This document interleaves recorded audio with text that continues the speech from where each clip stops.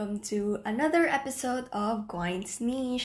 If you're new here, my name is Gwine. If you're not, welcome back.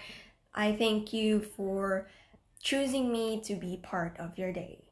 So, this episode, we will be talking about something I am passionate about, and this episode is actually based on a Twitter thread that I uploaded years ago. And so I'm just bringing that back and adding a few insights into it.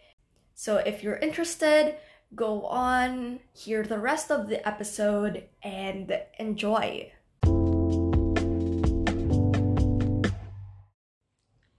Ever since I was in grade school, I've been taught to conserve water, conserve energy, throw my trash in the right places, segregate and follow the segregation signs in the trash bin, avoid cutting trees, so save paper and all that. And I know some of you are already aware of that. I'm hoping that you already know what steps to take, and maybe just being aware of it can help you also share it with other people. So as you may know, we have many sub-problems in this whole environmental issue. First off, we have pollution, and that is mostly the focus of the episode today. So pollution has a lot of types, but mainly there are land pollution, water pollution, and air pollution. And these types of pollution mostly come from the trash we generate or the toxic chemicals that flow into our water and the air. I want you to know that addressing pollution is going to be hard, it's going to be challenging, especially if you're aiming for zero waste. But there might be things you're already doing or you're already aware of. I'm gonna mention some habits that are actually helping the environment and some habits that are already near our lifestyle and you can consider doing or consider continue doing.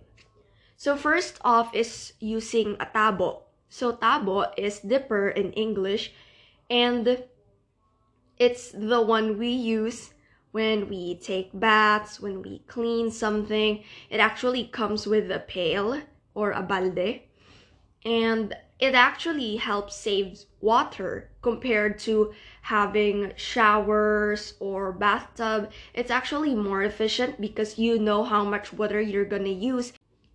Another thing is using reusable containers. These are actually good tools when you want to bring your own containers when dining out or when just storing food and other things. It's really efficient compared to using styrofoam. And if you have Tupperwares in your home, which I'm sure you do, I am proud of you and I hope they are in good use. Next is saving food or giving them away. What I like about Filipinos, or I don't know if you also do this in your culture, is they store food if there are leftovers, and the day after or some days after, they will be reheated or be mixed into other food to make a whole new meal. And most of the time when Filipinos hold celebrations and big dinner parties, they give away the food so that people can have something to carry back to their home and the food that they have won't go to waste. Another habit that you can continue doing or you can maybe consider doing is doing ukay-ukay or thrifting. It's a very good habit, especially with regard to fast fashion. You can actually save a lot of clothes and garments being sent to landfills or just being thrown away in different parts of the world because you lengthen a clothes lifespan and put them in good use. Aside from ukay and thrifting, you can also upcycle these clothes, repurpose them. Some of the clothes I have that I don't use anymore, I cut them into small pieces and use them as little rugs for cleaning and wiping the countertops and tables inside my room. Aside from receiving old clothes, we can also donate clothes or sell secondhand stuff. As they say, your trash can be another person's treasure, so I think it's very good to live by that principle. Another thing is recycling notebooks and buying and selling secondhand books. This is a practice that I've seen in students.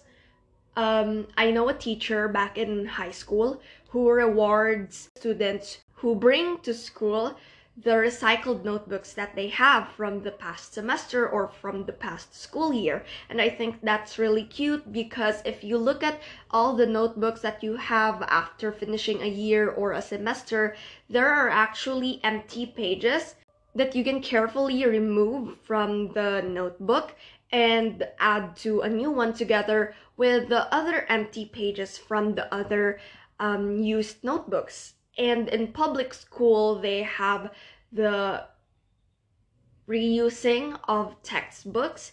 So when you go to public school, at least I did back in elementary, we go there and we receive a bunch of books that we will use for the school year. We are to take care of it.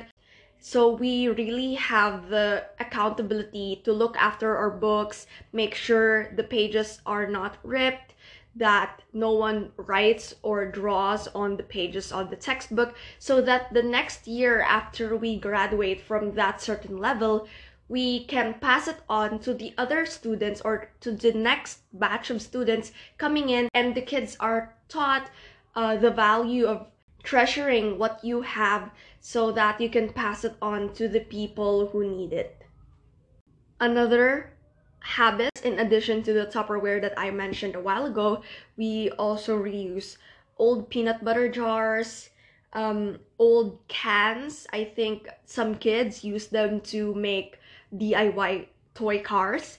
Old toothbrushes that are converted or repurposed into brushes used for cleaning shoes, slippers, and other things. We also repurpose or reuse plastic bottles. We use them as coin banks or just toys for kids. And lastly, you may be doing this even if you're not Filipino, is using tumblers. I've seen a lot of hype for hydro flasks lately, and you don't need hydro flasks to be bringing water with you. You won't need to buy bottled waters every time you go out. So we already finished discussing the habits that you might be doing or you don't know you already exercise or practice that are actually sustainable and little baby steps toward a zero waste lifestyle. So I hope you learned a lot from those and maybe think of more ways that actually bring goodness to the planet, like taking public transportation or walking or biking. So now we go to other individual actions that you may not be aware about, but if you already do and you already practice these things that I will be mentioning, I am so proud of you and I hope you continue that work. So first one is to vote for people who care about the planet. And I am not advocating or advertising a certain person or a certain politician. I am just suggesting that you vote for people who take good care of our planet. The elections are coming and we as voters and citizens have the capacity to elect someone who is not just caring for the people but also caring for the planet, because a good planet means good people. So let us take in mind the possible politicians that have sustainability and climate action in their platforms and who you see already are involved in climate justice and related in that advocacy. Next is to educate yourself. I know that many people are already aware of what's happening in the environment. As I said a while ago, starting from grade school, it has already been ingrained in my mind to take care of the planet and to do what is best for our environment. So I hope that we enrich our awareness more, because having this awareness is going to lead us to having a good conscience also. For example, if you know that throwing a random plastic will have a detrimental effect on the environment, then you're more likely to avoid littering. So you really have to put yourself in a situation where you are open to educating yourself, because as I said, if you know about something, you tend to act more responsibly, to make a better decision that leads to a better outcome. Next, support brands that are for planet people causes. So a lot of things that I mentioned in the first part of this episode are more individual based. So these are things that you can do on a personal level or an individual level. But we also have to be aware that a lot of major large entities moving in the society contribute more to the climate problem. And as I said, we should vote for people who want to take care of the environment, because people sitting in the government have more power and are more accountable when it comes to taking care of the planet compared to yourself. But it doesn't mean that you should stop doing individual based actions, because you're still part of the solution. What I'm saying is larger companies and governments have bigger actions that can combat bigger problems. And so aside from voting for the right people, you also have to support the right brands.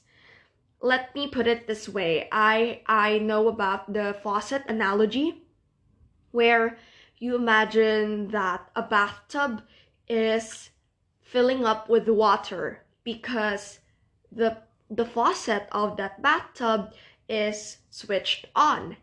And no matter how much you fetch water from that bathtub using a pail or a dipper, if the faucet is open and is left open, the water will continue filling the bathtub. It will not be empty, or it will continue filling up to the brim. And so what I mean by that is the faucet is the government, the organizations, the companies, and the enterprises moving the world and directing society. And we people are those pails and dippers trying to take out the water from that bathtub. So even if our own actions, our little simple ways mean a lot to the planet, it will still be more worthwhile and still be more effective if the big companies and the big people switch off the faucet to stop the water or to stop the bathtub from filling all at once. And just a little note for things to ponder on is the truth about investing in the climate action. You know, reusable stuff and zero waste products may be expensive at first, but they actually cost less in the long run. And I have an example for this, which is a reusable cloth pad. It may have cost more than the ordinary commercial sanitary napkin, but in the long run, it actually saved me a lot of money because I just wash it every time I use it.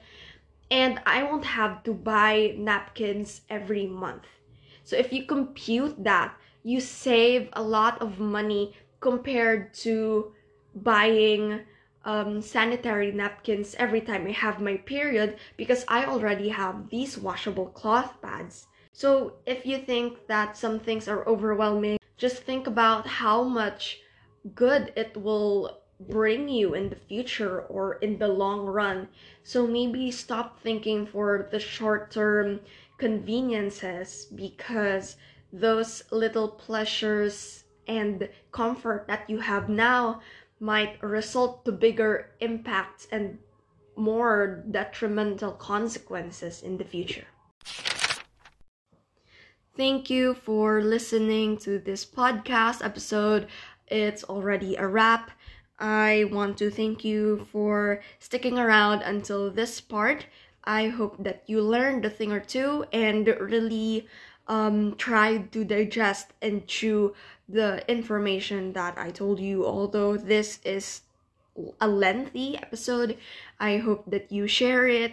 I want to note that when I talk about climate and my advocacy, I do not mean to scare. I just want you to care, because there are a lot of things in the world right now, and some things might not be as urgent as other things. You know, the climate devastation and environmental issues may not be as pressing as you think, but in the future, or even just in distant regions, or maybe in our country right now, the environmental issues are already doing us a lot of damage. So I hope you listened and carry on with the lessons in your heart.